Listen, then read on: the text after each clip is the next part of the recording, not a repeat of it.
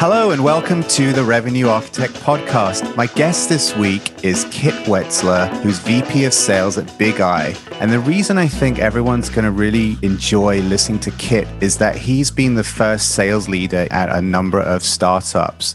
Kit, welcome to the podcast. How are you doing? I'm doing great. Thanks. Kit, I'd love to just get a quick background on Bigeye, where you're currently at. What does it do? Kind of what stage is the company? And how did you get involved with the company? Yeah, I joined Bigeye about 6 months ago. Bigeye does data observability. We're looking at the consistency and quality of large data stores. The idea being that most companies don't adequately evaluate both the availability and consistency and quality of their data. So we help with that. And yeah, we've been around for about 3 years. I joined 6 months ago to scale the revenue team. And Kit, this isn't the first time that you've joined as kind of the first sales leader. I know you came up through big companies, but then made that transition to early stage sales leadership a few years ago. What prompted that change and how did you get into it? Yeah, I mean, I came up through the sales ranks at Citrix, ran a fairly large region there, about 20 AEs, and it was a fun time. Certainly wanted some more influence into how things were run. Ended up leaving Citrix and starting a company with a friend of mine, and that turned out to be a little bit too much responsibility. So went back to AWS for some time, and then ran a region at Pulse Secure when I found Armory. Armory needed a sales leader who was both technical and could figure out how to sell their product, and then help them transition away from founder-led sales to scaling out an enterprise sales team. Yeah, that transition from founder-led sales, I think every first sales leader has to deal with that. What are the lessons you've learned from coming in as a first sales leader and taking over from the founder, taking away their baby? Turns out that founders are really good at earning credibility with their buyers. You go in and you're like, hey, I solved this problem for some big company, and now I've created a solution for it by myself. And we've got these 10 guys in a garage, and we're going to build something awesome out of this. And that story tends to resonate with people who are willing to take some risks. Unfortunately, it doesn't scale because it requires a huge amount of personal touch and the founders being really in tune with the exact things that they're building and being able to shape the roadmap. What people are oftentimes betting on when they buy from a founder is that the product will evolve into something that's useful to them as they grow as well. And when you start to scale out an enterprise sales team, you can no longer make those promises. You no longer have that instant credibility of having solved that problem. And you've got to figure out how to manage sales cycles in a scalable and predictable way, which is usually not the case with founder-led sales. Yeah, that's so interesting. You know, how founders are great at selling to kind of early adopters, early believers. Like you said, they're buying as much the founder as they're buying into the product. And that personal touch, that ability to influence the roadmap. Say, you need that, I'll go and build it. But like you said, it really doesn't scale. You mentioned there, like developing a more predictable sales motion as you coming in as a first sales leader. How do you figure out which processes to build? I mean, there's so many things you can do in sales. Like, what's your kind of playbook and what have you found works consistently? Yeah, I mean, the first thing I do is try to establish predictability. And the way I establish predictability is trying to use the same language to talk about deals so we know exactly what means what.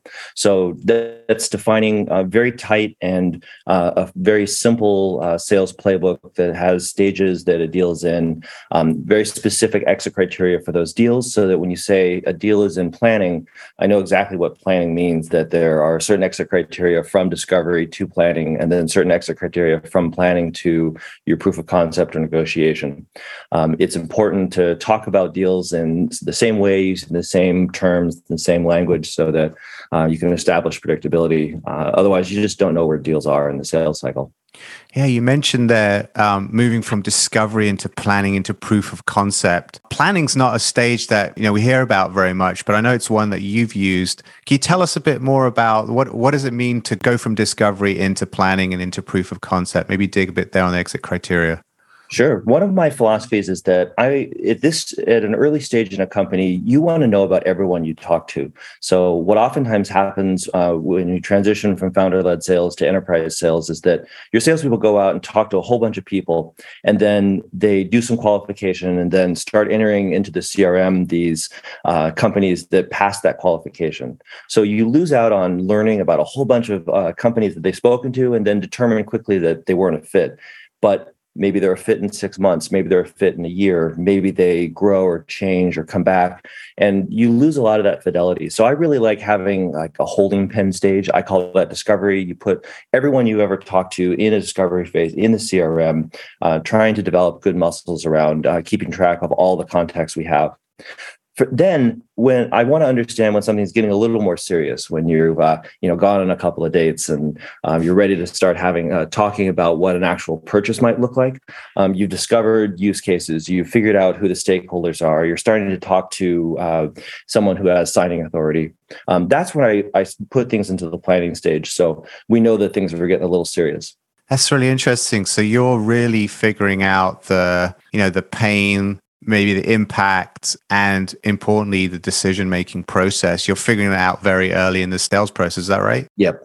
I feel like that's necessary because in an early stage startup, you might only have a few SEs that can actually run proofs of concept or proofs of value. And you don't want to invest in too many people. What happens a lot of the time is that in early stage startups, it's really exciting to get someone to actually start playing with the product. But without knowing whether or not they actually have the capability of buying it, it can be a huge waste of time, a huge drain on resources.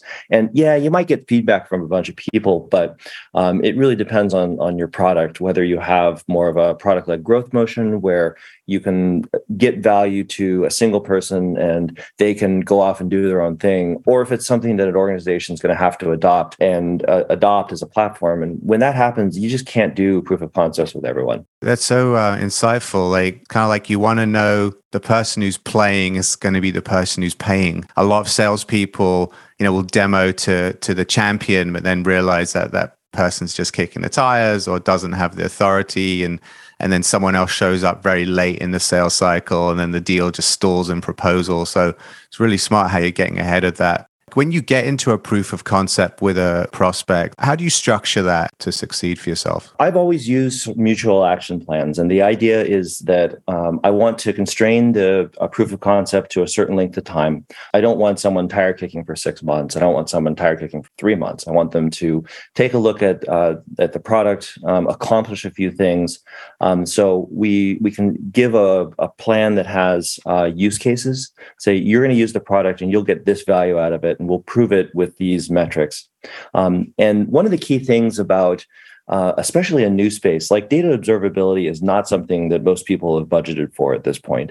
It's not something so when we're going for a purchase, we're going up and asking a chief data officer or a CIO for additional budget that they hadn't planned for.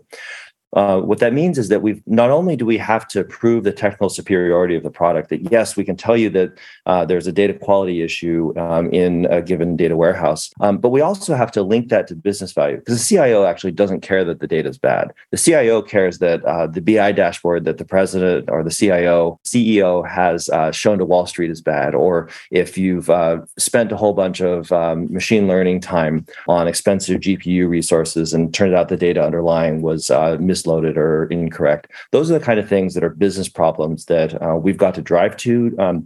Otherwise, gets lost in sales cycles. So you end up proving the technical superiority. The CIO goes, "That's great that you can monitor this, but why do I care?" And so it's really important for us to identify these use cases during the POV that relate to business value. Yeah, it's really easy, I think, in a proof of concept when you bring in a solution engineer to get really into the weeds and caught up going down rabbit holes. How do you prevent that from happening and bring it back to the metrics and the goals? Because I've seen a lot of these where it gets really nerdy and then drags on forever. So when that kind of scenario comes up, how do you deal with it? Yeah, it's kind of a delicate balance, because what I've seen is that there are some companies where all you have to do is actually have technical superiority or some technical value, and there is a certain level of signing authority that an architect or someone technical can sign off on. The thing that I look for in these kinds of scenarios is what's the actual rollout plan? Because a lot of times when we speak to an architect, they're like, I need to find the best technology, and I'm going to hand it off to this guy, and he's going to make it actually operational. He's going to integrate it into the environment, or she's going to integrate it into the different users that are going to play with it. So we want to help identify that upfront. We want to make sure that there's a plan to operationalize. Getting the operational plan in place, we can see how it'll affect daily lives of people moving forward. And that's really where the value comes in, when people are actually using the product and getting some sort of better result out of that. We really focus on trying to find that and trying to help emphasize that during the process, and tying it back to the business value, especially during your wrap-ups, and then arming your champion with something in writing that helps articulate that. So they get asked, why am I buying this? They can just forward this document that has the business cases in it. And in your experience at Bigeye and Armory, how long should these programs run for? Like, how long's too long? I find that the ideal proof of concept should be less than 3 months. Ideally, the actual work should be constrained to a couple of weeks, but it really depends on how many other stakeholders need to be attached to it. For example, to do a data quality proof of concept from a SaaS solution, a lot of the times we've got to get access to a customer's VPC to their cloud instances. So it's not only the data team that needs to give us access, but a networking team or a cloud architect. Then the DBA has to create a read-only user for us. So there's other dependencies, which is another part of the thing that's really important about putting all these dependencies in a POC plan, so that the expectations are set up front that we can't do any work until we've got these dependencies done. So I like to constrain the actual work to a POV and a plan to 2 to 3 weeks at the longest.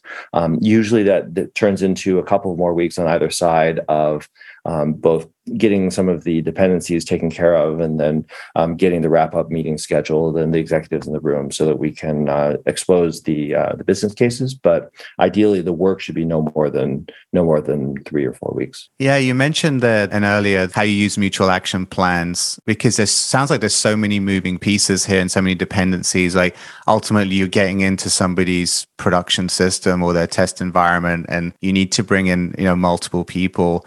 How do you kind of bring all those people together, get them all engaged, keep them engaged, and get these dependencies kind of resolved so that you can get down to doing those 2 weeks of actual work that proves the value of the product? Yeah, I mean, one of the things that we look for that I look for when we're starting a proof of concept is a real commitment from the customer that they're actually going to do the work. That's again where the mutual action plan is super useful, is that you can actually articulate the bodies of work that need to happen in order to start and then conduct and then wrap up a proof of concept.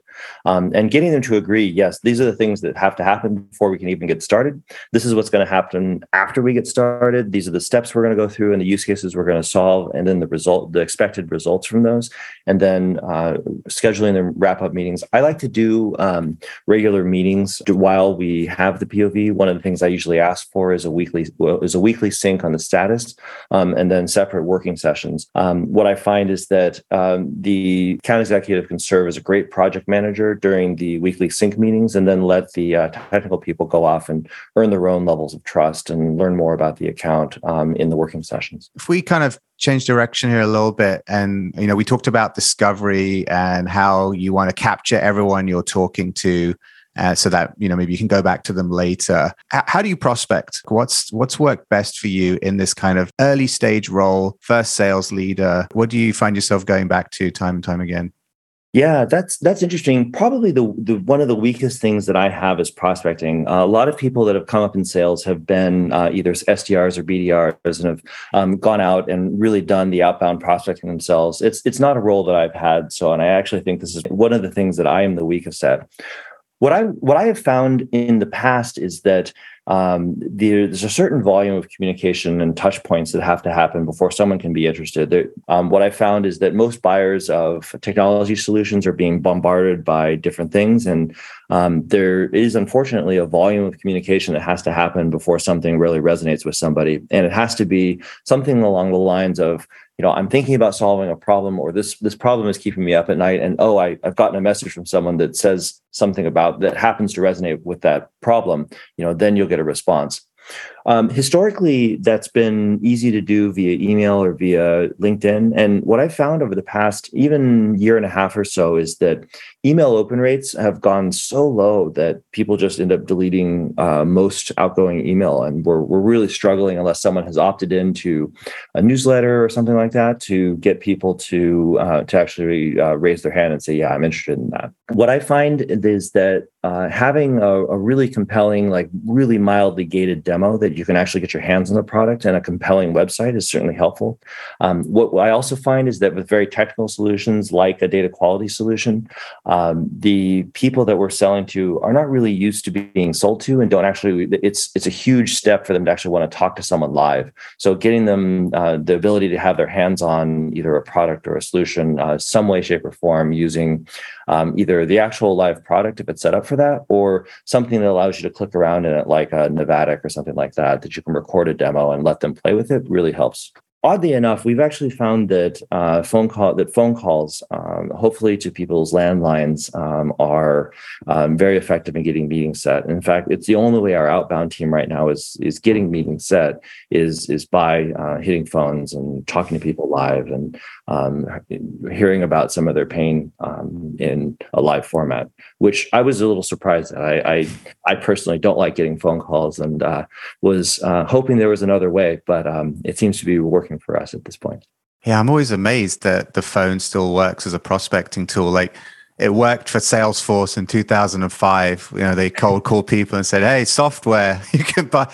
But I think in those days, like it was normal. You had a phone on your desk and you answered it because it might be your boss calling or colleague calling. But as phones have disappeared from desks and then people have disappeared from offices, it's still like fascinating that the phone still works. My team also has quite a lot of success on the phone. I was talking to a founder of a completely different business in the healthcare sector where his business is having a lot of success on the phone as well. So I think it's really, really interesting there. I've also found that I have a pretty decent sized network at this point. And one of the things that I've had to do and get out of my comfort zone a little bit is just to roll up my sleeves and be a salesperson or be my own SDR, which is reaching out to my own network and talking to the people that are in there and asking them for introductions to the data team. At the end of the day, it's the same kind of thing that you're doing in any kind of sales role, which is truly believing that the solution you have has some value and that you're not bothering people to ask about it. You're actually bringing them a solution that can bring them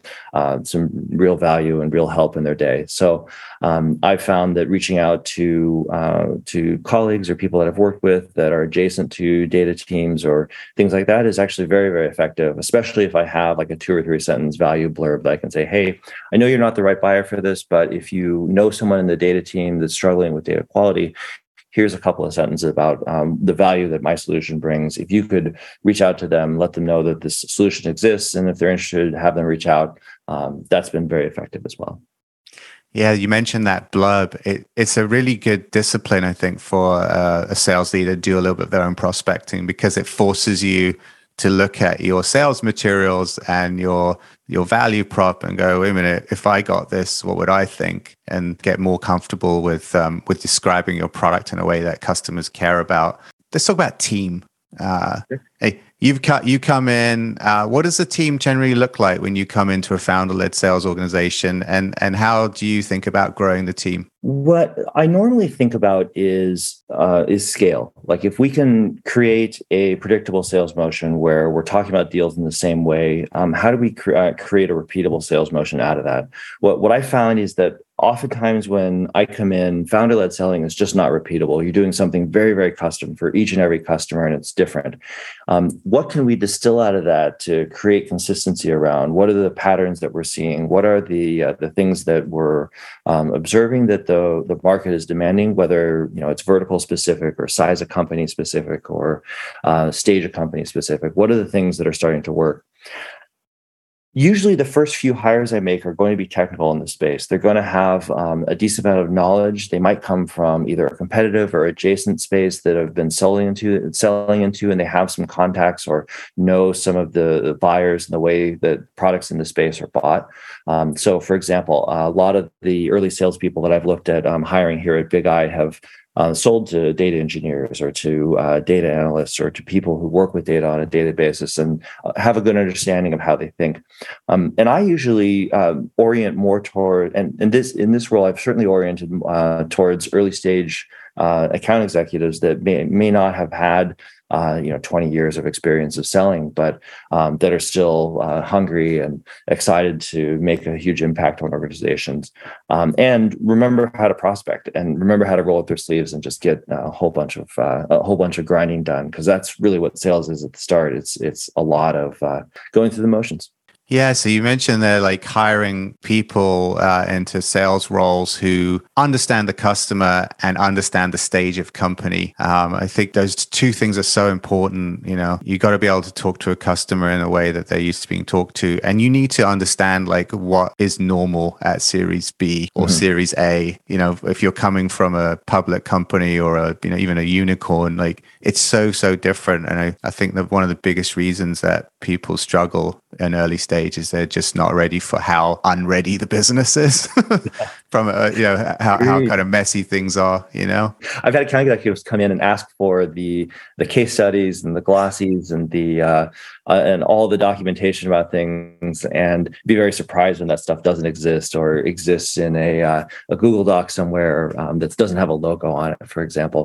I think that it's easy for salespeople to get really spoiled by the sales enablement organizations at large companies. Yeah, it's like, oh, you want case studies? Go sell a deal and then tell the next customer about it. Or you want enablement? Here's Google Slides. Off you go. You really need to have that kind of scrappy, like you said, hungry and excited to make an impact, because when there's nothing there, you can make an impact. I think that's the exciting thing about joining an early stage company as an AE, especially if you understand the domain, understand the customer. The sales pitch will come naturally, and it's just learning the process. What do you think founders should think about to get the best out of their first sales leader? The first sales leader has to sell. So they can't hire someone that's a pure process person. They can't hire someone who doesn't have the ability to learn the space very, very quickly. And they can't hire someone that can only rinse and repeat. The initial sales leader has got to actually build out a sales motion and transition away from what's working. So if I go in and just try to do what the founders did, I'm probably going to fail because I don't have the credibility. I don't have the deep experience that a lot of founders do. And I won't have the ability to connect with my buyers in the same level. I have to be better at distilling out a consistent business value and being able to create repeatability out of a new motion that the founders are not doing. So that person has to be creative, they have to be technical, and they have to be really good communicators. One of the things that founders oftentimes struggle with is like how are things actually going? And early stage sales leaders, the more you can over communicate how things are going, the less the founders are going to try to micromanage you. I've seen that where founders sort of get a bit frustrated with their first sales hire. And I think, you said that communication is key. What are the things that a first sales leader should be communicating to the founder on a regular basis to kind of get ahead of that frustration? The most important thing is what's working and what's not. Is it product? Is it the market? Is it messaging? Is it the hiring process? What are the things that are blocking you? So what I like to do is figure out what's not working first, and then start looking at what is working. So first of all, what are the roadblocks to success? And get those articulated and make some real progress on some of those issues. And then figure out what is working, what is selling, what are people excited about, create more momentum around those things. Like I mentioned, reporting. One of the things that is really helpful for a lot of founders is actually being able to access as much data as they can at their fingertips. So without having to ask someone, there's a lot of benefit of having good CRM discipline, and it doesn't feel like it, but when your founder goes in and sees a bunch of deals that don't make sense and then asks you about it, you as a sales leader will instantly lose credibility. Setting expectations as to how accurate the CRM is going to be, what kind of cadence of updates are going to see, and the ways that you want the founders to pull information out of that, and what assumptions to make are really important things to set up early. Having done this a few times now, what are the biggest things that you think first-time sales leaders get wrong? Trying to emulate exactly the founder's motions, hiring people that are either not hungry enough or complacent or not creative enough to succeed in an early stage of chaotic startup, not hiring with enough domain knowledge. So the first few sales calls end up going poorly because the people can't earn trust with their buyers. Going too broadly with a product that's not ready for market. I've certainly seen that before. Not being able to give realistic feedback or consistent feedback to the product team. Like, I never want to see a sales team completely lead the product direction, but there certainly has to be feedback and input into the product team's direction and how they make decisions on building the product. A lot of times in sales, the sales cycles with early stage companies, you are selling promises, and delivering on those promises will help you get more sales and more references. So having a tight coupling, I've seen sales leaders butt heads really hard with product teams. And I just think that's a huge mistake. Yeah, you mentioned some really some things in there that I've definitely seen and been through myself. The one about kind of going too broadly with a product that's not ready. It's often like a founder's like, everyone should buy this product. And your sales team's just sort of like, no, it's not ready. Like, I think that's a really big one. And then also like having to sell the future. Because like you said, the founder's always selling the future because they're selling themselves. I mean, to a customer, to an investor, they're just always selling the future. Whereas a salesy, you got to sell the present. And especially as an AE, you're just like, I can't sell the future. I'm an AE. Yeah. I just tell me what I've got to sell. And, when you're working with a founder, what have you found sort of, founders come in all shapes and sizes and all types of personalities. And let's face it, the reason they're founders is because they have incredible desire to push through the most impossible problems. But then when you're like an employee working for them, it can be kind of quite intimidating. And having been through that a few times now, how have you kind of managed that dynamic? Yeah, I mean, one of the key things is interviewing the founders and looking for enough humility to be allowed to do your job. I think one of the hardest things about transitioning from founder-led selling to a sales leader and an enterprise sales team is actually letting go of the process. And I've seen a lot of companies really stumble that they might get from $0 to $1 million of ARR really quickly, and then things start to become unscalable. So they bring in a sales leader and like, okay, your job is go to 1 to 10, go. But then they don't actually give that person enough leeway or enough space to get their work done and to do things. And the founders clamp down and they want things done exactly the way they were doing it because that's what worked. That's a really dangerous situation. So certainly interviewing for enough humility to admit that they're not an expert in all functions. Most founders are jacks of all trades. They can do a little bit of everything and just well enough to get this company off the ground. But then they have to be willing to bring in leaders who have done this and who are experts in their space, and give them the reins to do their work the best way they know how. It's a really key thing to interview for, is enough humility to say, hey, I got the company to this point, and it's amazing that I did, but now I need to hire an expert to really scale this function. Yeah, the humility is so important. I love the way you said looking for enough humility to be allowed to do your job. I think that describes it really well. You also mentioned they're like, oh, they got it from 0 to 1, and they're like, hey, Kit, get it from 1 to 10.